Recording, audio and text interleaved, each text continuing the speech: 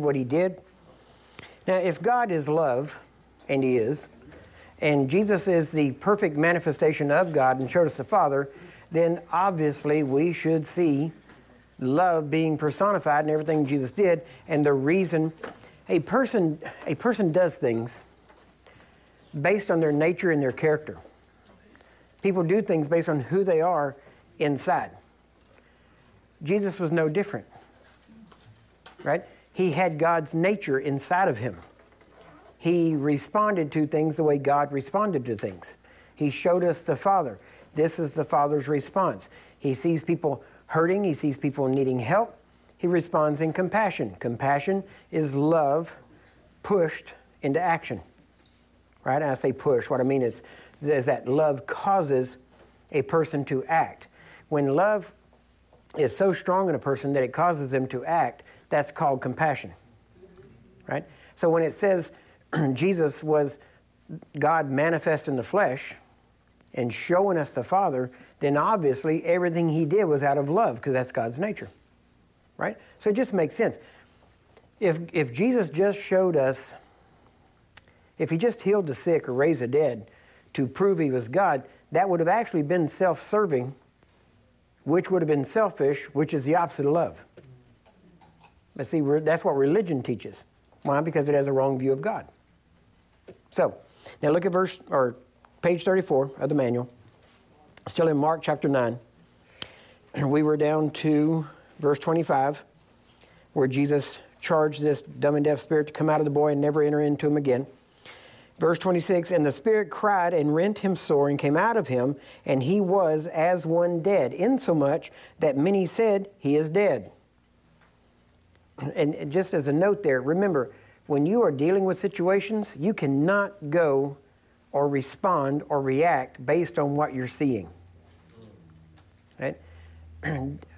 Demons, like I said before, they will be belligerent and try to get you to back off, try to intimidate you.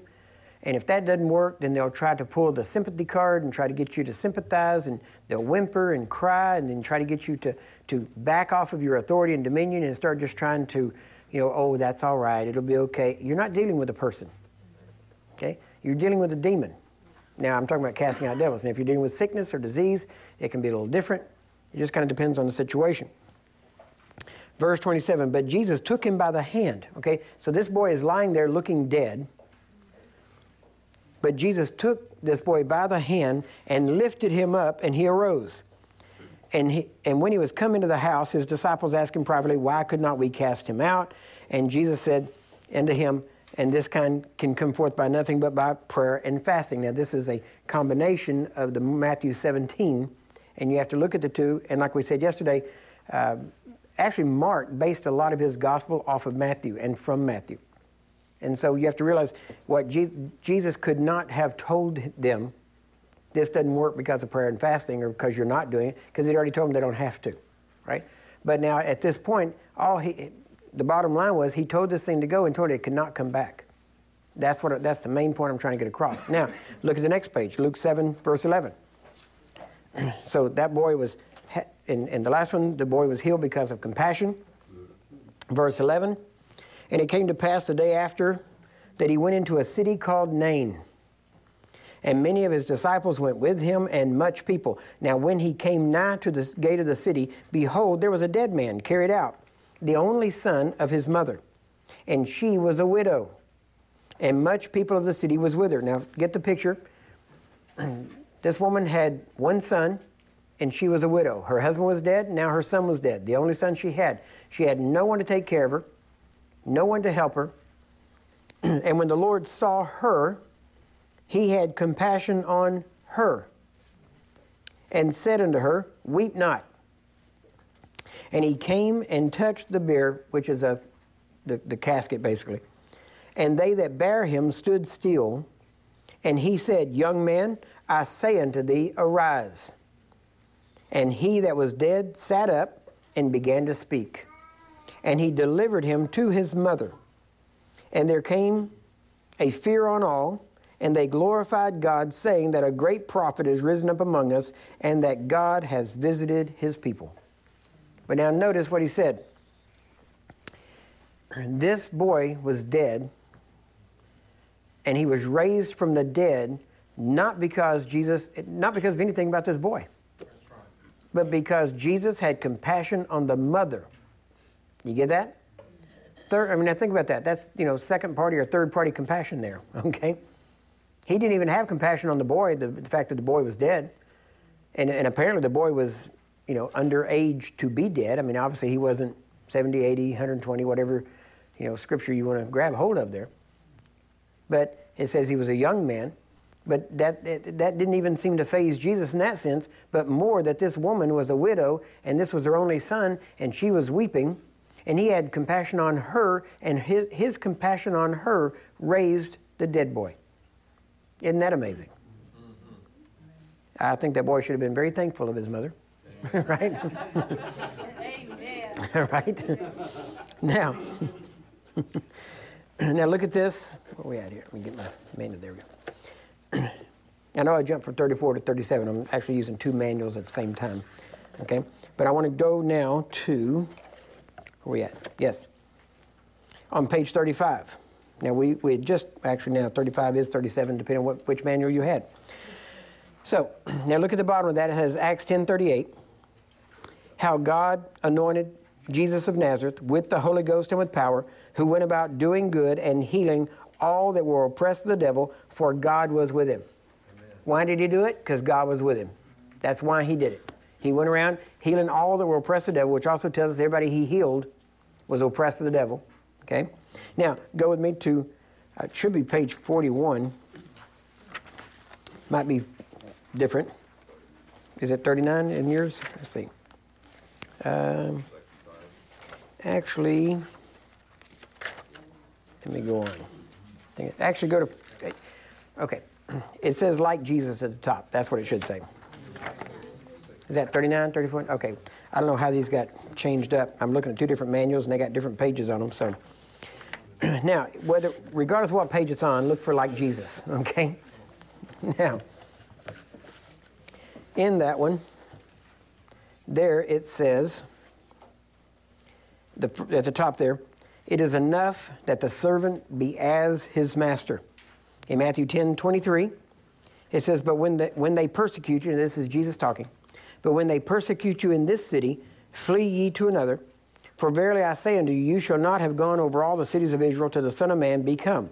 The disciple is not above his master, nor the servant above his Lord. It is enough for the disciple that he be as his master. Hear that? You're to be as your master. Now, Jesus himself said that we are to do the same works he did, right? The same works and greater works because he went to the Father. The same works and greater works. Now, look at Luke 6, verse 39. And he spoke a parable unto them, saying, can the blind lead the blind? Shall they not both fall into the ditch? The disciple is not above his master, but everyone that is perfect or mature, completed, shall be as his master. So now what did Jesus see as being mature? That you be like him, right? Okay, let's look at Ephesians chapter 4, verse 11. Yeah, page 41 in one manual and page, 44 in the other one. Okay, yeah. Now, Ephesians chapter 4, verse 11. And he gave some apostles, and some prophets, and some evangelists, and some pastors and teachers, for the perfecting, maturing, completing of the saints, for the work of the ministry, for the edifying of the body of Christ, until we all come into unity of the faith and of the knowledge of the Son of God, unto a perfect man, unto the measure of the stature of the fullness of Christ. You hear that? Every believer is supposed to grow up into the measure of the stature of the fullness of Christ.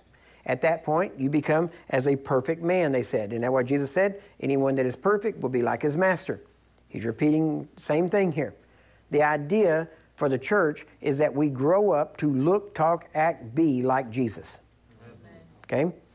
Then he says in verse 14, that we henceforth, this is why he wants you to grow up, that we henceforth be no more children, tossed to and fro and carried about with every wind of doctrine by the sleight of men and cunning craftiness whereby they lie in wait to deceive, but speaking the truth in love may grow up into him in all things, which is the head, even Christ. You get that? may grow up into him. Not grow up in him. Now we grow up in him, but the fact is if we grow up in him, eventually we should grow up into him. And the purpose of the fivefold ministry is to grow us up into him so that whatever he did, we can do. And if we grow up into him, now we can even do greater than he did because he went to the Father. Right? He faced a devil full on that had full power at that point. We are facing a defeated foe. Right? So we should be able to do much greater than he did because our enemy doesn't have near the power it did whenever he faced him. Then he says, now notice here, in the where it says into him, in the Greek, it's number 1519 in Strong's Concordance, and it is a particular word. It's pronounced eis. It's E-I-S. It is a primary preposition, to or into, indicating the point reached or entered. You get that? A point reached or entered into. Now with us, it's both. We enter into Christ, but it's also we reach a point where we are like him. Your nature, your character, your thoughts. You have the mind of Christ. You can do the works of Christ. You should look like him, talk like him, act like him, and you should grow up to the point where the world really can't tell you apart. Now, notice here. Yes, go to the next page, which I guess is 45. Yep, okay. 1 John chapter 2. Remember, we're talking about being like Jesus, trying to emphasize to you. Now remember, one scripture, two scriptures, okay, in the mouth of two or three scriptures, let a thing be established, that's true. But I'm not just showing you one scripture or two scriptures, I'm showing you several scriptures in context that show us what we're supposed to be. So there should be no question about this by the time we finish this page, okay? 1 John 2, verse 4, he that saith, I know him, and keepeth not his commandments, is a liar. That's pretty blunt. And the truth is not in him. But whoso keepeth his word, in him verily is the love of God perfected. Now, if you have the love of God perfected in you, and love is in you to the degree where it starts to make you act, what are you going to be acting on? Compassion, right. And the truth is not in him, but keepeth his word. In him verily is the love of God perfected. Hereby know we that we are in him. Right? How? By the love that we have of God that is being perfected. He that saith he abideth in him ought himself also so to walk, even as he walked. There it is again. You say you abide in him, you ought to walk as he walked. How did he walk? People say, well, you know, you're hung up on this power thing. No, actually right now I'm talking more about the love of God. I'm talking about compassion. But you can't talk compassion without compassion being demonstrated. And every time Jesus demonstrated compassion, somebody got healed or raised from the dead or something. They got preached to or something. Every time. In 1 John chapter 3, verse 2. Beloved, now are we the sons of God. And it doth not yet appear what we shall be. But we know that when he shall appear, we shall be like him. Now that's about as plain as you can get. For we shall see him as he is. 1 John 4:17. Herein is our love made perfect, that we may have boldness in the day of judgment. Notice the day of judgment, which is not this day. You get that? The day of judgment is not now. There's a day of judgment, and it ain't this day. Get that? Because, how are we going to have boldness in the day of judgment? We're not going to be worried about being judged. Why? Because as he is, so are we, present tense, now in this world. You get that? Over and over again. We are like him in spirit, and the more we are like him, okay, in spirit you're made like him. Then you renew your mind to where you have the mind of Christ operating in you. And whenever your mind is renewed to where you have that mind of Christ operating through you, now your mind and your spirit are operating in union. And whenever your mind and spirit operate in union, your mind will tell your body what to do, and now your body will do the things that Jesus did, like put hands on people and they'll be healed and raised from the dead. And then you have the spirit, soul, and body all working together, looking like Jesus. Isn't that simple? This is simple stuff. It's amazing how simple it is. John 14:12. Verily, verily, I say unto you, he, notice he, not they. right? I know there's a teaching out there saying collectively the body of Christ can do the works, but individually no one can do the works. It has to be collectively. We all have part of the Spirit of Christ, and together we are the body of Christ. Okay, there's truth to the fact that collectively we are the body of Christ, but he did not say that about the body of Christ. He said he, individual, that believeth on me, right? That's what he says. He that believeth on me, the works that I do shall he do also. Not they, he. So we're talking any individual Christian can do the same works Jesus did and greater. Okay? Because he says, and greater works than these shall he do, not they. Why? Because I go unto my Father. Then he said, why do I have to go to my Father? Because if I don't go, I can't send the Spirit back. He said, how do I do the works that I do? He said, I don't do them, but the Spirit of my Father in me, he does them. So what he's saying, the reason we can do the same works and greater is because he went to the Father, and since he went to the Father, he sent his Spirit back, and now that same Spirit dwells in us. So the same Spirit that dwelt in Jesus now dwells in us. The same Spirit that did the works in Jesus dwells in us. We can do the same works and greater. Okay?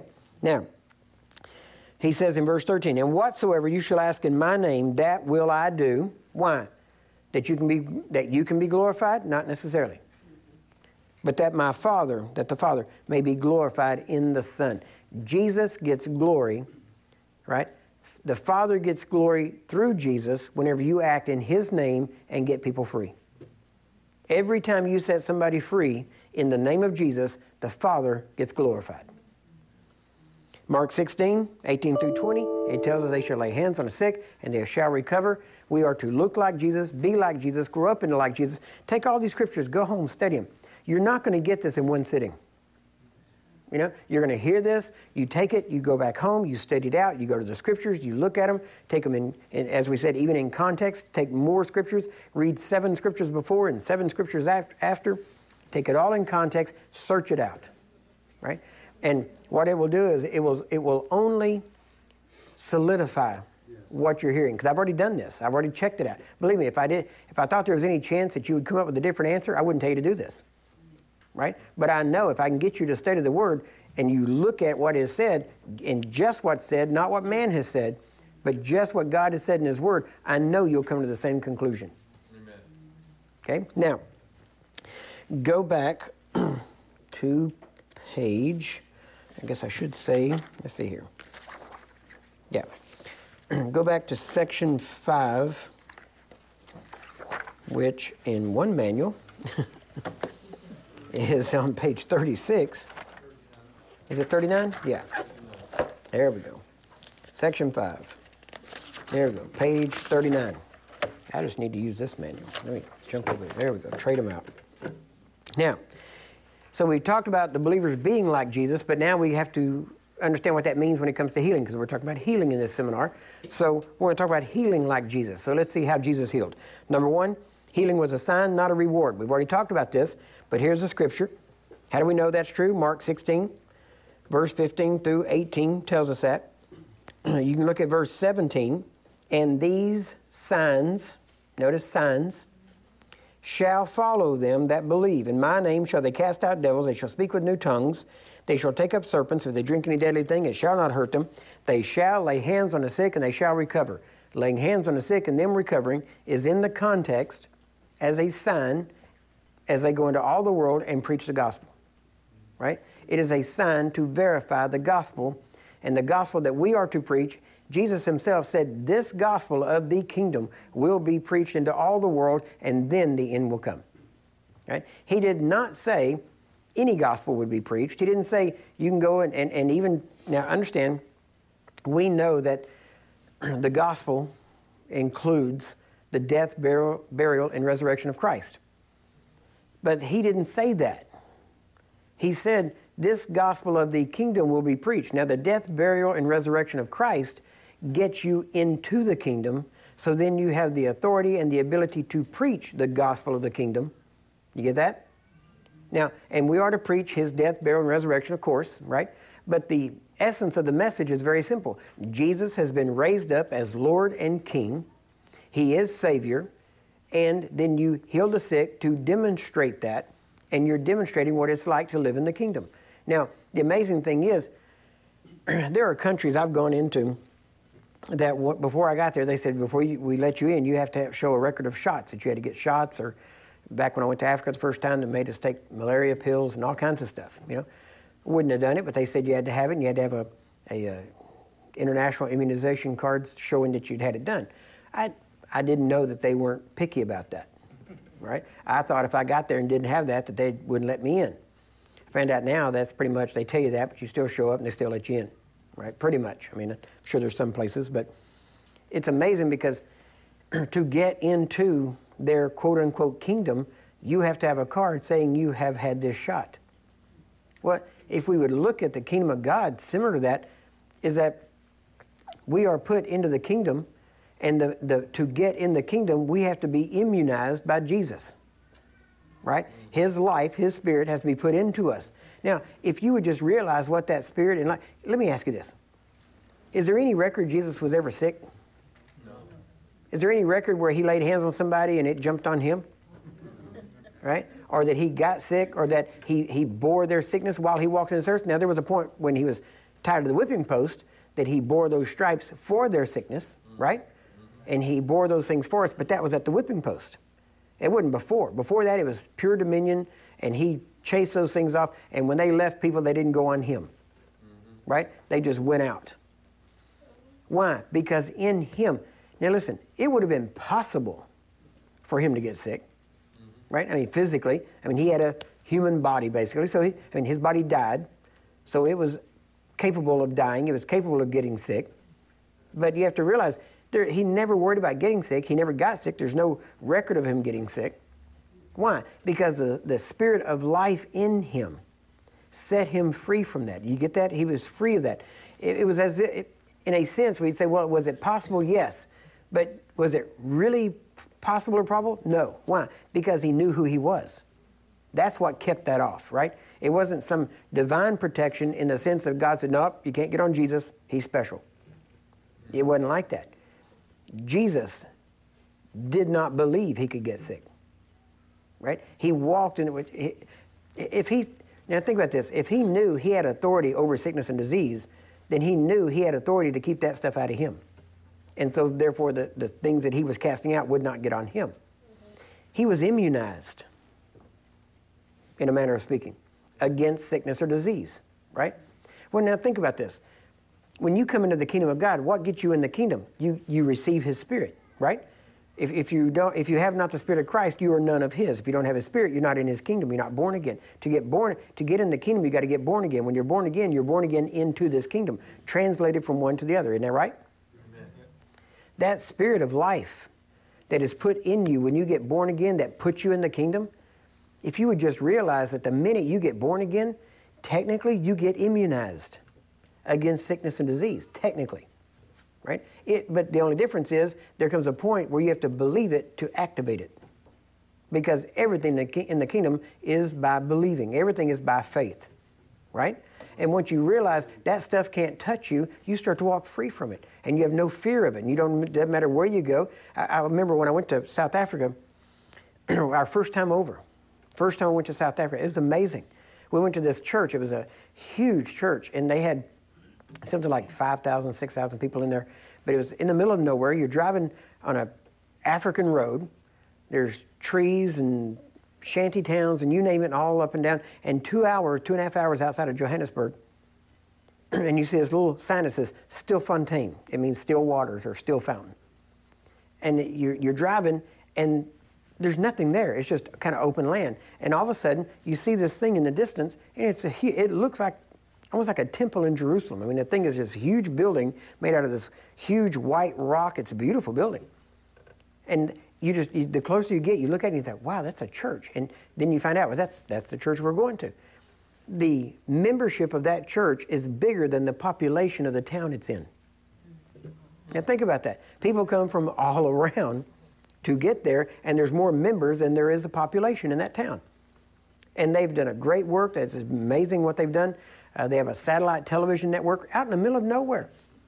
That satellite network reaches into right at 200 countries in the world, all over the world. They've just come into America. They're on 400 what do you call it, cable network systems right here in America right now.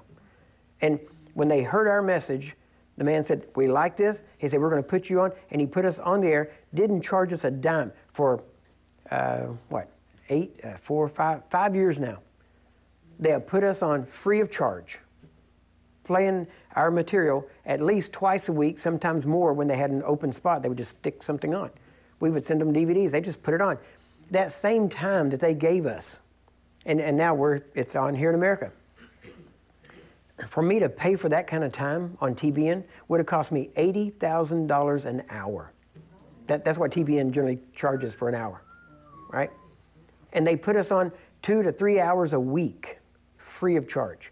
It's going around the world, right? So we're driving up into this place, and all these people are coming from all other countries and everything else, and they're showing up in there, and it's amazing. This place is packed out.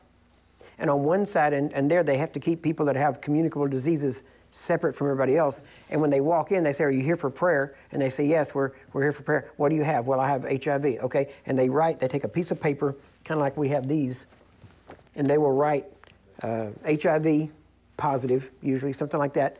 And sometimes it'll say, I have HIV. And they write it on paper, and the people, they either tape it to them or they have to carry it around. They have to carry it around all the time. The whole time they're in there, they carry that paper around. And so we go in, and they make them sit on this one side. And it's completely separated by a pretty good distance, and everybody knows you don't go over there. And so we get there, and it just so happened that this night they had this place, they call it the Pool of Bethesda. And it's just a thing, it's amazing. It's just a flat church, the floor is flat, kind of like it is here, and they just built a little brick wall, sealed it up, filled it with water, so it's about this deep, and then they stand there and they anoint people with oil, and they come in and they do this once a month. They have a Pool of Bethesda service where he'll preach, and then they'll bring people in, and people will come over there and they'll pull off their shoes and just step in the water, and then they'll have a row of ministers that anoint them with oil, and they just walk through this pool, and they will kind of walk in. It's kind of curved, and they walk out the other side, and people get healed walking through it. It's amazing, Now, there's no magic in the water, right? It's a point of contact. They believe, they come there for it, they get healed. It's amazing. So this night was supposed to be, I was there and I was speaking, it's going to be a healing service, and it was their normal Pool of Bethesda night service. And so the pastor came to me and said, do you want to take the pool? Do you want to work the pool, basically? And which means stand there and, anoint people when they come there. And I'm like, no, not really. He said, what do you want to do? He said, you can work in the pool, or we got the HIV people over here. And I'm like, you take the pool, I'll take the HIV people. And so I go over there, and they're not really used to contact. They're used to people standing in front of them saying, God wants to heal you, Jesus paid the price, be healed, everything's at a distance. And so, which I didn't know how they were used to doing it, and it didn't matter to me because that's not how I'm used to doing it. Mm-hmm. And so when I went over there, I got charged. I got excited thinking about it. And I see all these people there, and the only way you got in that section was you had to have that piece of paper saying, I have HIV positive. That's the only way you got in there. And so I started walking toward them, and these people are sitting there, and as the closer I got, they're kind of like, he's coming in here, And so pretty soon I'm just starting to wade in through them, and all these people start trying to grab a hold of me, and they grab me, and I grab their hand and pray for them, be healed, be healed. And it was amazing. I put my hand on there, burning up with fever, sweat pouring off of them, and it wasn't hot at that time there. Believe it or not, it snows in South Africa. I don't know if you know that or not. It snows. In Cape Town, we went there, had to buy jackets and everything because we didn't go prepared. Snow, there's mountains and there's snow. There's penguins. Penguins in South Africa. Who would have guessed, and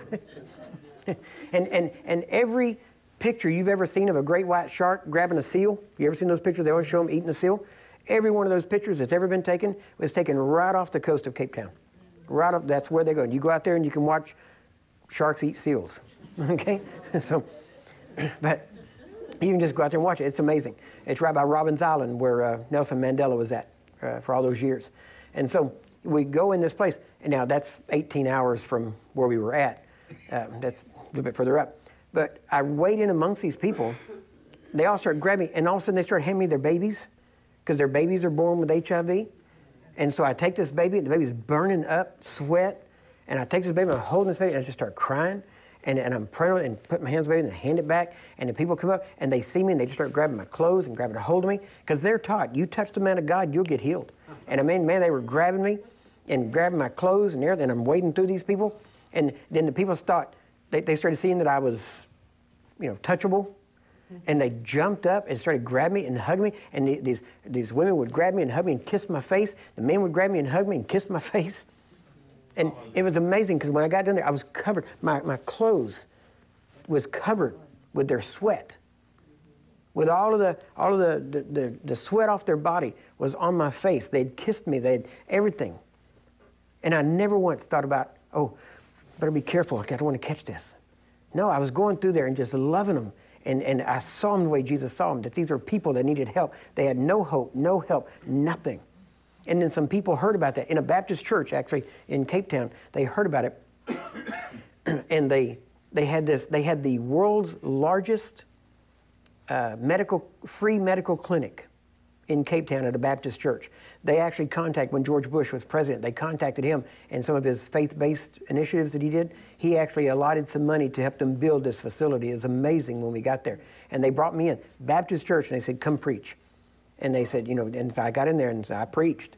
And we had a healing service, and it was awesome. Well, afterwards, they said, you know what? We've been helping these people. We've been teaching them some things, how to get jobs and how to work and all that. And they said, we've been giving them shots, and we've had medical treatment. He said, but we think we have discovered a better way. Come on.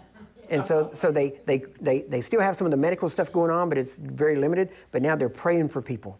And they've been trained as divine healing technicians, starting to pray for people. And they're starting to preach this to them and teach this to them, and they're starting to get a hold of it. Why? Because this is truth.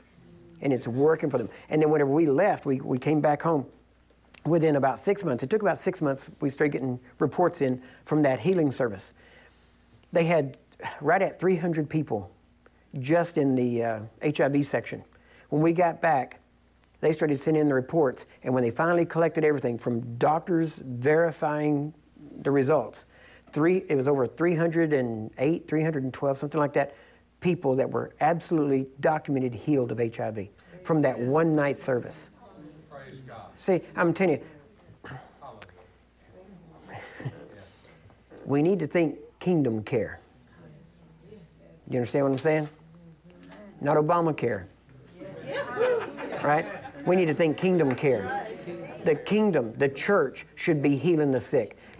Can you imagine what would happen if the church actually got a hold of this and decided we are going to eradicate sickness and disease in our city? And they started thinking that in every city and started working toward that. Do you know how much finances would be freed up just in the government, that they didn't have to pay for people's care and that kind of stuff? Do you know there would be such a surplus? It's ridiculous. Why? Because if just the Christians lived in health, there would be a surplus. Obama would find a way to spend it. That was from the crowd.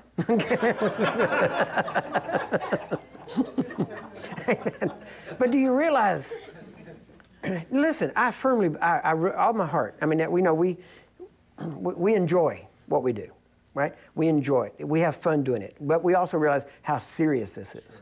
But if you don't enjoy something, you won't do it very long. So you have to enjoy it. But at the same time, we have to realize this is who the church is supposed to be. That's right. And I firmly believe for the last 13 years now, it was amazing. About the first 8 years, it was amazingly hard to get this message into the church, into the churches, into people where they would get. We got invited a lot of places one time. All right, and didn't get invited back. And many times the churches didn't pick it up and run with it. The people loved it. They would do it, but the churches, nope, we didn't do it. And it was amazing, just the resistance. And even prophecy that Dr. Lake gave even said that. He said that he will not be understood or accepted among his brethren. Amen. And it's funny, but recently there was a person who did a chart of the healing, heritage of healing. His name is Kevin Dedman. I'll tell you who did it. He's out in Bethel with Bill Johnson. And they did this chart, and they show all these people. And then when it comes down to John G. Lake, they draw the influences from John G. Lake to Cal Pierce. We're not even on there. Didn't even include us on there. The people who have the ministry named after John G. Lake isn't even on the list. All right? Guess what? They're fulfilling prophecy. We weren't understood or accepted by our brethren. Why? And it's funny because you have to be in the clique. I don't fit in the clique. Amen. Why? Because I free people. I don't make you dependent. Amen? If I make you dependent, you're dependent on God. I don't make you dependent on me. I don't say I'm the fount of the anointing, and if you want my anointing, you got to get to me. I don't say that stuff. I say if you want to know the anointing, get to know Jesus. Amen? Amen? But we have to realize, I firmly believe. Now, from 2008 till now, in 2008, it was amazing. Like we topped the hill, it's been spreading like wildfire. I mean, it's been so amazing. You just start preaching, people get it, they run with it, it's amazing. Churches are affiliating with us. We're planting churches all over the world now.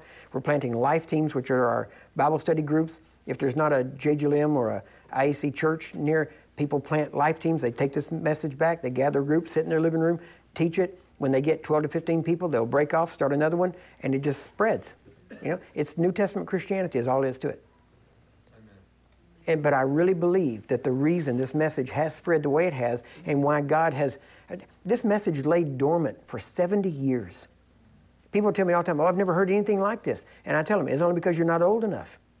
You know, if you were 85 years old, you've heard this. But you've not heard it in the last 70 years because it pretty much died out because it didn't go the way that demanded you were dependent on people. And the people in power didn't like it, so it died out. Well, the reason I believe it has had a resurgence, God brings truth. He sets people free, usually just before they need it. He brings truth back into the church many times. Not that he was holding it back, but people are ready for it, and it's unveiled there. But I can't help but believe that one of the reasons why this is so strong now and is moving so quickly is because we're going to need to have to know how to walk in this very shortly. Yes. You know, not that it's not already out there, but I believe that we're going to see some things happening that you're going to have to know this. You're going to have to know how to have faith in God, how to walk in his promises as opposed to what other things that are going on. You're going to have to know how to resist sickness and disease, whether it's natural or man-made.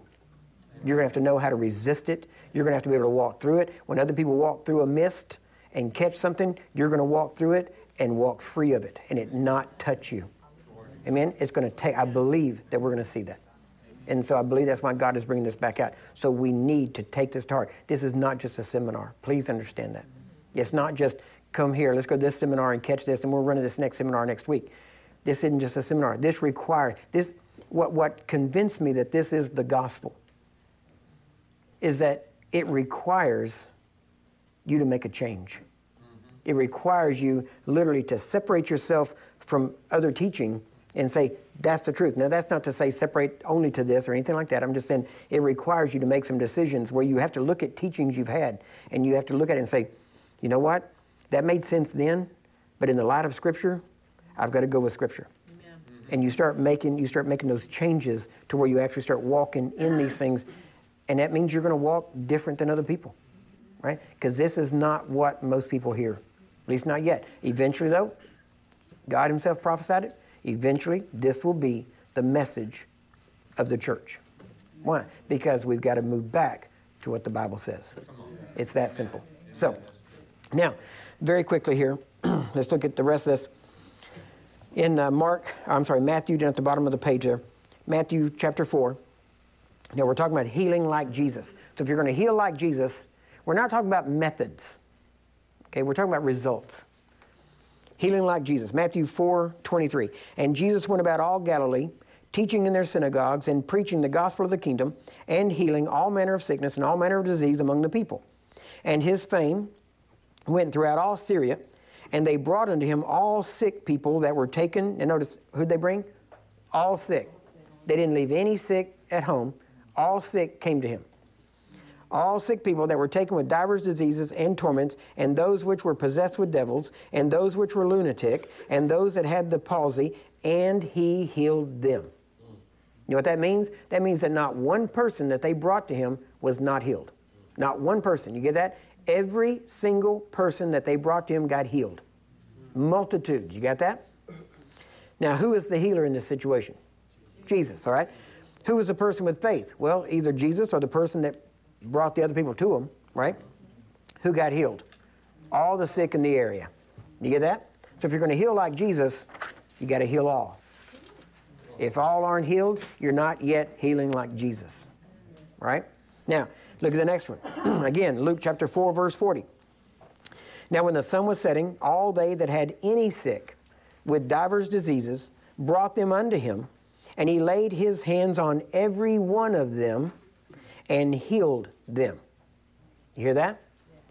And you notice he didn't. Now there's a time and place, and T.L. Osborne has shown this. I've done this in other countries where, for various reasons, sometimes it's just that people can't stay very long, and so you want to get to everybody. And so I've prayed mass prayers and had people healed, and then I'll stay after and say, okay, if anybody else needs healing, come forward and I'll lay my hands on you. But we've had people healed just as a command. We've just said a prayer, basically, what even a prayer, it's just a command. And people got healed, and they could leave. But there have been times when I was in South Africa, one time, the line, it was amazing. It went out of the building, outside, across the courtyard, into another building. And then as I went through, I literally walked down the line, walked into the next building, praying for people, turned around and come back, and they'd already been replaced with another line of people. And then I worked my way back through, started at about 9 o'clock at night, and was praying at 1:30 in the morning. Still praying for people in this line. Now later on we found out that there was times that a couple of them had got back in line just to get, in their terms, a double portion. Okay? So that did happen from time to time. And then the same thing when I was up at Ruth Ward Heflin's in Ashland, Virginia, a few years back, well, several years back now, around 2000, I guess it was. We went up there and they had me praying for people. We did a healing service there, prayed for people till after 1:30 in the morning that night too. And they actually came and got me and said, Brother Curry, you got to go. You're going to see Sister Heflin in the morning, so we want to get you up early, so you got to go get some rest. And there was still a line of people. And I told him, I said, okay, hang on just a minute. I said, what's your deal? What's the matter? I have terminal cancer. I said, okay, you tell them that I have to go, because I can't. And they're like, well, you just do what you need to do. I said, all right. So we kept praying. Why? Because you can't stop them. Because if a person with a terminal disease, if you leave them till tomorrow, the devil will do everything he can to kill them that night. We've seen it happen before. And so I just decided I will never do a healing service that anybody, I will never leave anybody in a healing service that has not been prayed for by me personally if they want it. And we have never done that. I've seen some preachers, it's like there's a door. You get between me and the door, you'll get prayed for. Otherwise, I'm heading out that door. I've seen that. I don't do it. Why? Because I had a baby I put in the ground. And I don't ever want anybody else to have that same thing. Amen. And so we stay, we do. People say, don't you get tired? Actually, while I'm praying, no. It's not till I'm done. When I get done, then I go home and fall into bed. Or if I'm on the road, it's get back to the hotel room. You don't get tired. Listen, the spirit of life in you. Yes. Listen, you got to get this. People call it the anointing or whatever you want to call it. It doesn't lessen. When you pull it out, whenever I'm praying for you or laying hands on you, I'm not depleting what I have. You understand that? If anything, because of what I'm doing, it's growing. Literally, you get wired up. I mean, the more you pray, the more you preach, the more wired up you get. And if there's not enough people to pray for and you're not there a couple of hours and you get back to the motel room, you're still wired up, till 2 in the morning. Might as well be praying for people. Because you'll get back, you can't sleep. This stuff's real. This is, it's alive. When you get done here at 11:30, 12 o'clock at night, and you think, okay, we're going to go grab a bite to eat at the Waffle House. And the whole time you're sitting there, you're thinking, yeah, let's, who else? Give me somebody. Come on, got some left. Let's do it. Amen. You don't drain me. The more I do, the more it builds. You get that? There's the whole idea of drain. Well, the anointing has lifted. No, that's preacher talk for I'm tired and I want to go back to my room. Right? The anointing doesn't lift. He can't lift. The anointing is a person. He can't lift. He abides with me forever, Jesus said. You understand that? I'm always anointed. I'm never not anointed. Why? Because he abides within me. He will never leave me nor forsake me. No matter where I'm at. Doesn't matter if I'm behind this pulpit or in Walmart. I'm just as anointed. Why? Because he's still God. Amen? Amen. Now, I got to get you out of here, so I'm going to try to finish this up here. Luke 4, sun was setting. He laid his hands on everyone, healed them all.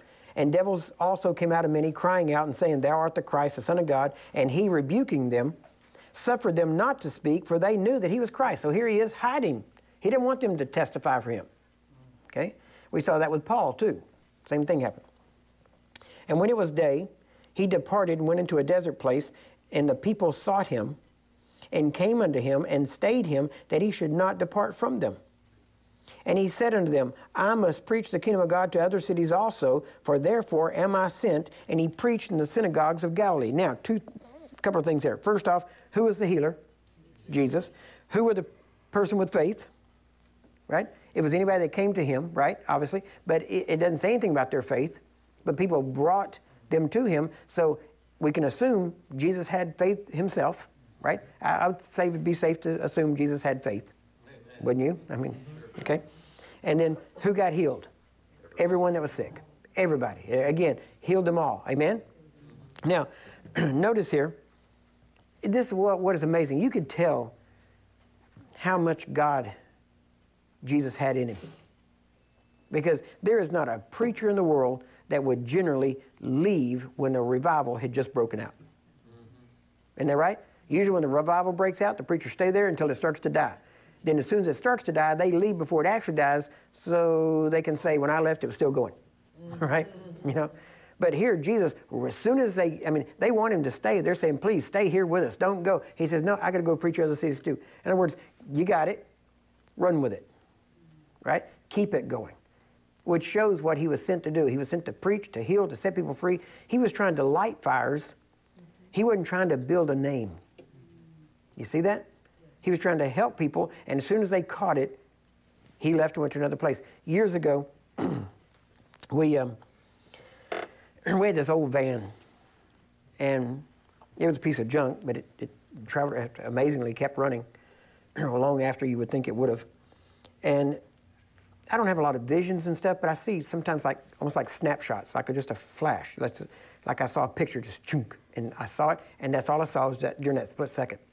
But in that split second, it's almost like I could see a depth to it that I could explain later. And we had this van, and this was before it was before I went to Africa the very first time, which was in 97. Is before we had launched out into ministry. We were getting some results, but we weren't in ministry. Nobody was, if anything, everybody was rejecting us, not calling us. Okay, people were glad when we left the church, not when we got there. Okay, because I tended to ask all the wrong questions, and I wasn't too politically correct when I was doing it, or theologically in their mind correct, and so we weren't being asked to preach anywhere. But I had my family, and they were kind of a captive audience. Okay, and I had myself, my wife, we had our 3 children. They were all teens at that point, kind of mid-teens, late teens. And then they always had friends. And so we always had a bunch of kids over at our house and that kind of stuff. And so, but I had this mini vision, if you want to call it, and I saw us in this old van. And this, again, remember, this was before anything started, before we were ever traveling.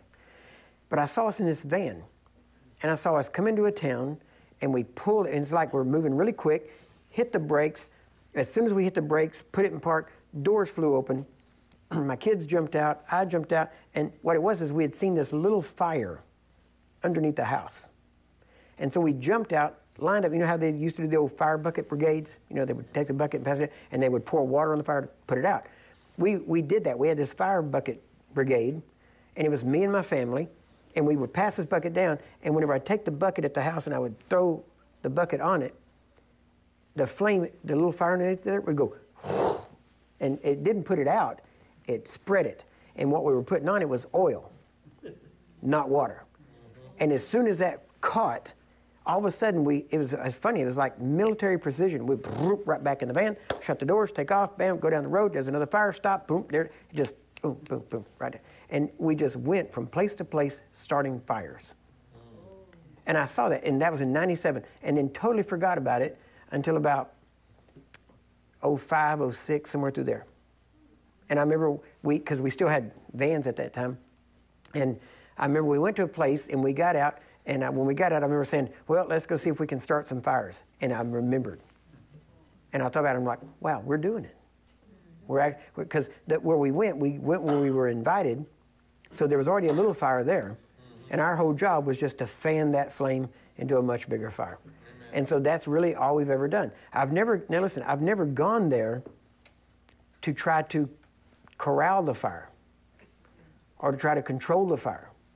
We've gone there to start the fire, and many times we leave and we don't ever hear from them again, but we know the fire got started. So the idea is not to just to try to gain fire, is to spread fire. Amen? Yeah. And so that's what we've done from that time to now. Now the last one here finally, Luke chapter 6, verse 17. And he came down with them, stood in the plain, and the company of his disciples, and a great multitude of people out of all Judea and Jerusalem, and from the seacoast of Tyre and Sidon, which came to hear him and to be healed of their diseases. Notice why they came. And they that were vexed with unclean spirits, and they were healed. And the whole multitude sought to touch him, for there went virtue or power out of him and healed them all. So, Jesus was the healer. The person with faith was Jesus, but we also see they came to be healed, so we know they had some, right? And they tried to touch him, knowing that they would get healed. And so who got healed? All that had need of healing. He healed them all over and over again. Now, I've shown you definitely two things so far this morning. I've shown you that every healing Jesus did was by compassion. And number two, he healed them all. He never failed to heal them. One time he had a man that was blind. He laid hands on him and said, "How's that?" And the man said, "I see men as trees walking." And he didn't go, "Well, that's that's as far as it goes then." He laid hands on him again, and this time he was perfectly healed. Right? So it shows you can lay hands on a person more than once, and it's okay. Right? It's not unbelief to pray again and again. You have to remember, you're not asking God over and over again to heal them. Every time you lay hands, you are giving them more of what you've got, life. You're pouring life into them. And depending, I'm just going to use just a kind of a basic analogy here. People basically break into different categories. We'll say Mark 4, 30, 60, 90-fold. Right? We'll just use those. Each one of those groups are people. Some produce 30, some 60, some 100-fold. Isn't that right? Yeah. So we know that there in that group, there are people, these are individual people who will produce, some will produce 30, some other people will produce 60, and other people will produce 100. Right? So there are different categories of people. First, there's the 4 categories, and then the 4th category is broken down into 3 categories. Now, some people, okay, the 30-fold would be like a garden hose. Okay?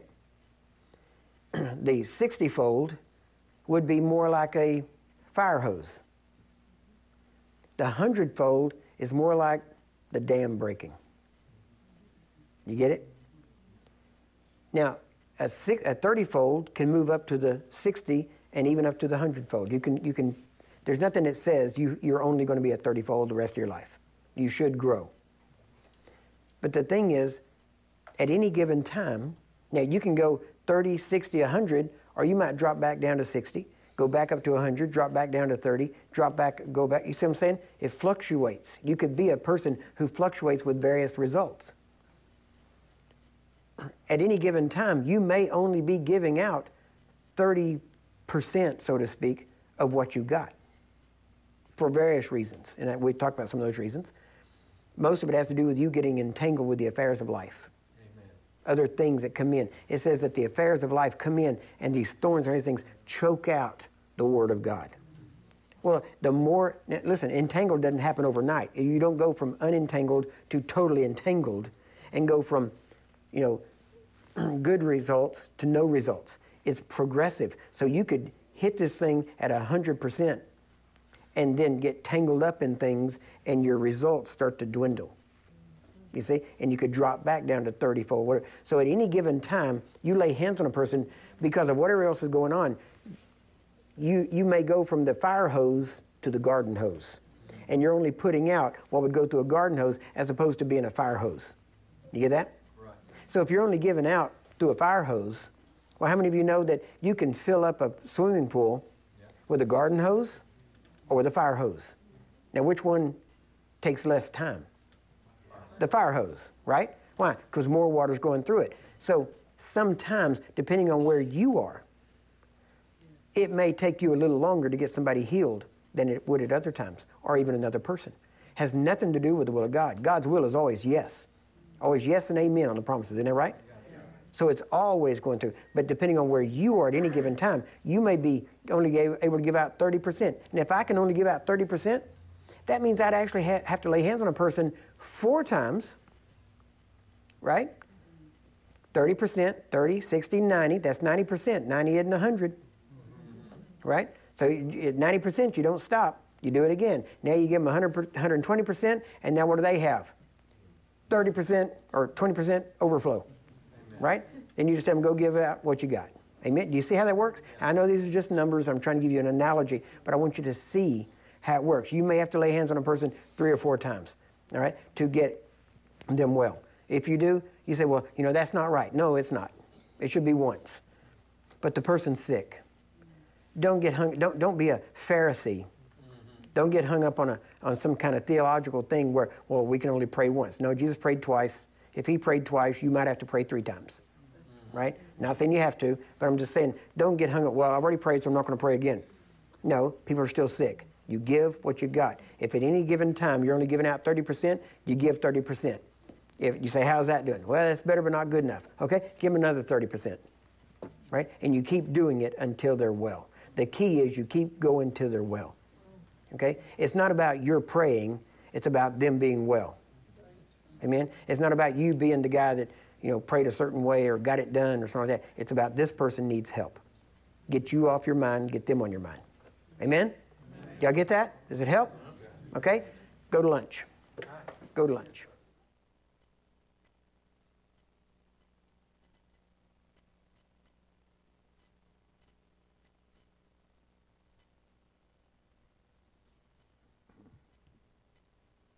Well,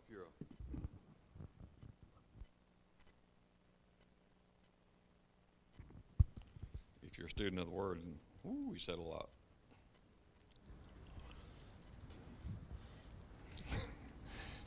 And he said plenty to make a lot of folks mad. He would stir up some hornet's nest in many places.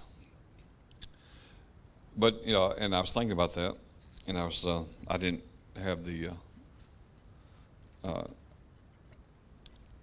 time today to view this today or before. I was kind of in study. It was amazing, same places he was teaching today, so it's kind of ironic about the parable of the sower. But anyway, I said, well, I don't know about this or that or whatever. They told Jesus that. They said the Pharisees would say, who's he think he is, and this and that and the other. And Jesus said, believe me when I say that I'm in the Father and the Father's in me. If you can't do that, at least believe on me on the evidence of the works themselves. When you pray for 300 plus people with HIV positive and 300 something people get healed, you probably know something, right? Doesn't mean it's all 100%, but what I appreciate about his teaching, his ministry, and the way he conducts it is that, and I've already mentioned this before, is there would have been a reason to have a DHT if this was gifts. And you would just have something on the gifts, and then we say, well, maybe there's, even in the Word of Faith circles, there's much teaching about, well, we do, collectively, we have the power of God, collectively. Patrick Norris and I talked about this years ago when he came and did a meeting, and he was praying for the sick, and we had some unusual miracles. And he and I talked about this, a lot of it was contrary to what he and I both had been taught. And it does come out of Ephesians 4, where it talks about the body, and then we look at the analogy of the body and how the body is one, but yet has many parts, many members. So the teaching would be, well, and this one has a gift to where they pray and they have a lot of success with hearts, and this one has a lot of success with tumors, and this one has a lot of success with this issue or that issue, this issue.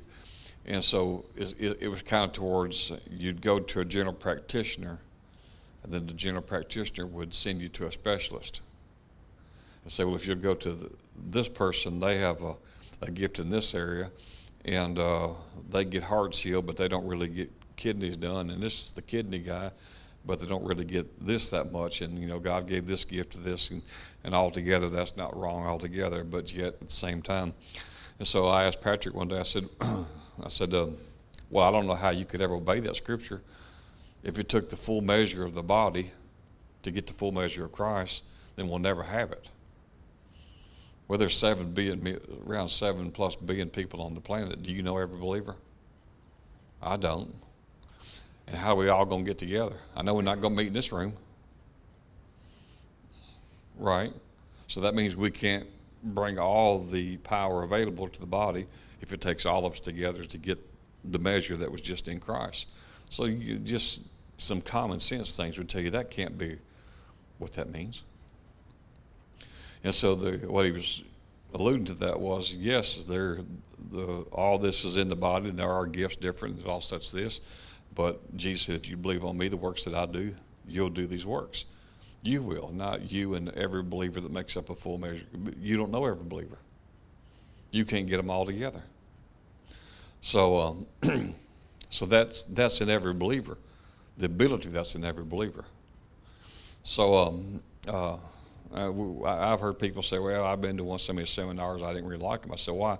He said, well, they just don't dress very nice. He said, he don't either.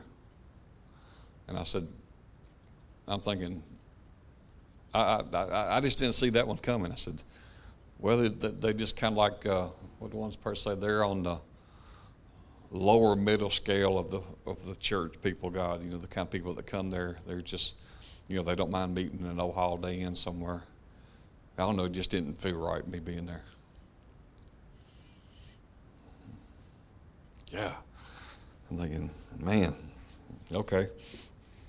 And these are church leaders. You see that? If someone is dying of HIV or whatever it is, and you can get them healed, do you think they'll care what you're wearing? You may not wear it, you may not like it, you may prefer something else, but would you really care? Remember what was the guy Jesus healed and they got mad, and well, I guess it was the Acts 3, wasn't it? And or the guy that said, all I know was I can't answer all your questions. All I know was I was blind, but now I see. And he said, well, I heard he might be over there. Why y'all want to join up with him? And that made them mad. No, we don't want to join up with him. But this ain't God because of whatever. And that's Jesus keeps on saying. He said, you are a bunch of hypocrites, because if your donkey got in the ditch on the Sabbath, you'd go get it out for the sake of the donkey. And aren't these people better than donkeys? And so the church keeps tripping over itself over and over and over, trying to get everything together. Or they say you healed on the wrong day. There's 6 days to do this work, and you're doing it on the wrong day. Well, this woman was bowed over, how long? 18 years? So what they were saying was Jesus healed her, but he did it on the wrong day. Well, they had 18 years, 6 days a week. Why didn't they get it done? You think they really cared about that woman? They didn't give two flips about that woman. But power was in question. Money's a powerful thing. And titles and all this kind of stuff. So it's just like God sometimes, just to bring in, Curry Blake's kind of like and he used to teach martial arts, and I think he talked about that some, but a military man such as that, but he's kind of like God's short little Rambo. And he has to have a tough spirit about him, don't he? Because this wasn't easy getting into a church. Now his church is a lot different from what I understand, because he's got a kind of call to a world, and it wouldn't be like a typical church. Now, in fact, if you go to his church, you have to be a member to come to Sunday school. So he's probably not trying to do church like everybody else is. He has a message, and he wants to get it out. And to keep it pure, he protects it. So he probably wouldn't be Sunday school like Most people have Sunday school, and he probably don't have fifth Sunday singings. Do you? What y'all think? Can you see him with the fifth Sunday singing and having the quartet and casserole and all that kind of stuff? So, so you can't be a member of Dominion Life Church unless I don't know if they do it through DVD or he has someone in the church, he has others that teach the seminars. You can't even be a member of the church until you sit through one of these. Not most of them, not some of them, all of them. And then you have to pass a certain test to make sure that you understood it, so you even know where to start as being part of that church. So you can come to church as a visitor during the regular service, but you can't come to Sunday school there. You got to meet criteria to be a member to come to Sunday school. I mean, it's serious, ain't it? But see, he's getting results. Well, you know, Jesus was serious, wasn't he? They were sleeping, he was awake. They were snoring, he was praying all night. But he was getting results. He was separating himself constantly. So perhaps it takes some of that. And then he quoted those scriptures. He says, well, he said, you can't be above your master, but you're called to be like him. You're not going to be above him, but we are called to walk the same walk that he walked. Well, this is just a question I'll pose to y'all, and then we need to go. Actually, this is a question from A.A. Allen, talking about some of the stuff. And he used that scripture that I just quoted. A man is not to be above his master, but he's to be as him. It's enough for us to be the pupil, to be like the teacher. Not above him, but like him. But don't you think we might have to do some of the things that he did to get the results that, see what I'm saying? You know, just like if you went to go to school for 4, 6, 8 years to do what you do, and then someone decides, well, you can just come to 4 classes and we'll give you the same degree. Well, they couldn't have the same training. There's just no way, right? I mean, they couldn't be a master skilled craftsman. They went 4 times. I mean, you know. I mean, just owning a toolbox don't make you a skilled carpenter, does it? It doesn't. I mean, you can buy a toolbox. You can get you a pick-em-up truck and print you some cards. But, you know, that doesn't mean that you're skilled in those things. So, yeah. So this is what this is about, and I hope y'all seeing this. And I know sometimes it gets kind of, but he's trying to lay a foundation for us, line upon line, precept upon precept. But you understand, because his thing is, if the Word said it, that's all. That's his evidence. See what I'm saying? If the Word said it and it's in the New Testament, that's my evidence. And I believe in the gifts, because, you know, I've heard people say, well, Curry don't believe in the gifts. Well, that's wrong. He does believe in the gifts. But he's not dependent on gifts. If the gift of faith is working or working in miracles, man, we're all excited. But he's not sitting, you know, William Brandon would sit there and he would wait for the, remember William Brandon said, I can't do nothing until the angel shows up. Angels show up and tell him all kind of stuff about that people to help. Well, everyone has different type ministries. Curry Blake's not sitting there at the podium waiting for Michael or Gabriel to show up. Can you tell that? That's not his thing. But see, he has all his confidence, you see, in the Word.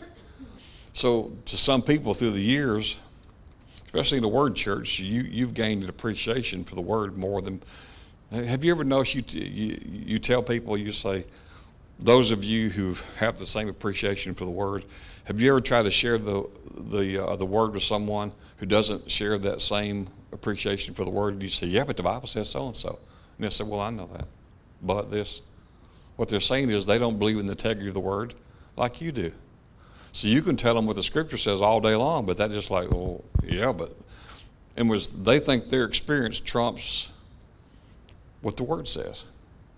So if they don't have the same integrity and the belief and the confidence in the Word that you do, you can tell them all day long what the Bible says. They're like, yeah, well, whatever. See what I'm saying? because they're still walking it out, not by the Spirit, but in the flesh, and they're checking their bodies, and they're checking their situations, and you're throwing them some scriptures, and they need something to happen in the emotional, see and feeling realm to gain the confidence. And that's just real easy for the devil, because that's where he operates, is in the visible realm, the flesh realm. But the weapons that we have, they're not carnal. Everything that we do is in the Spirit. So if you're one of those that you got to see it, taste it, feel it, touch it, the enemy's just going to play with that person all day long, because that's his realm where he operates in. He can change feelings and thoughts and pictures, and because he's operating out here in the physical realm. So if that's what you got to have, he's just going to own that person all day long. But when you come to places and you say, no, but the Bible says this. And this is kind of like bottom line. This is what he says. He says, I am who he says I am. As he is, so am I. Down upon then these things begin to absorb, be a part of your belief system. You get it in your heart, get it in your mouth. It's there. You have the integrity of the Word, and then you go out and you begin to get results, and then they begin to build.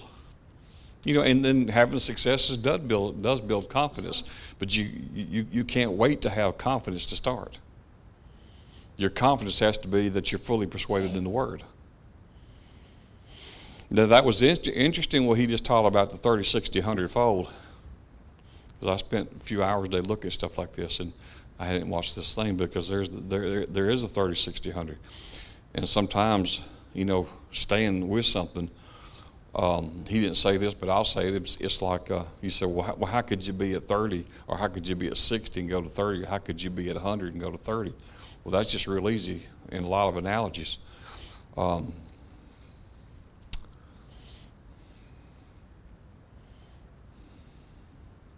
If I had a good one for you ladies, I'd do it.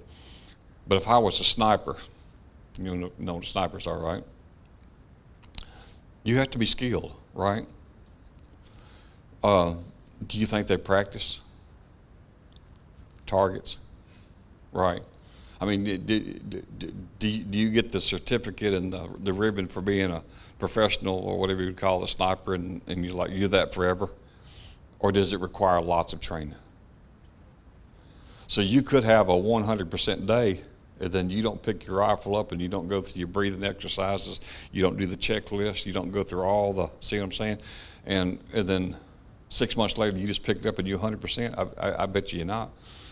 Because when I was 14, I used to have a 40-pound pull bow. And somebody said, was it compound? Yeah, right here. And I had a target, and I had a bunch of pressed cardboard and targets. And I did it just for fun.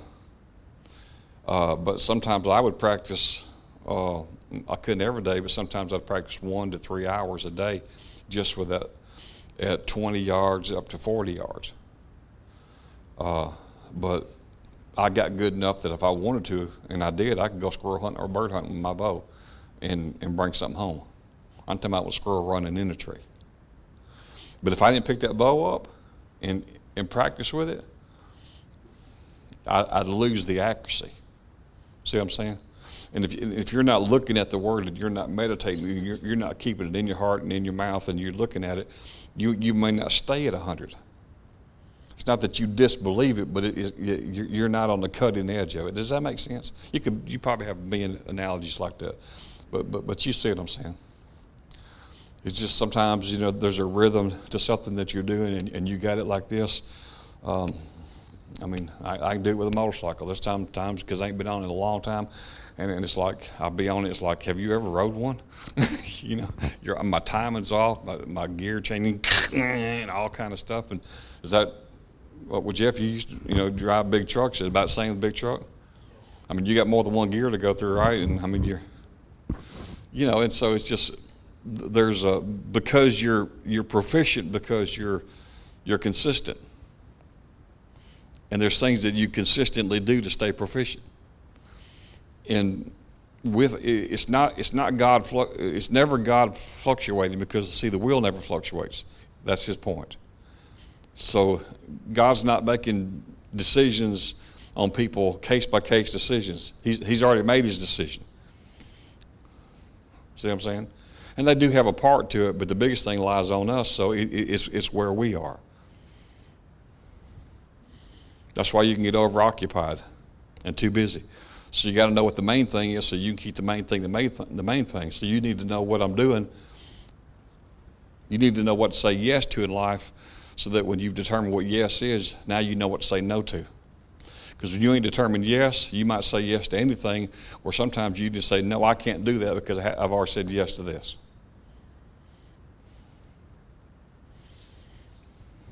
Anyway. Hallelujah. Is this helping anybody? These classes? Good. Well, let's receive the offering before we go. Praise the Lord.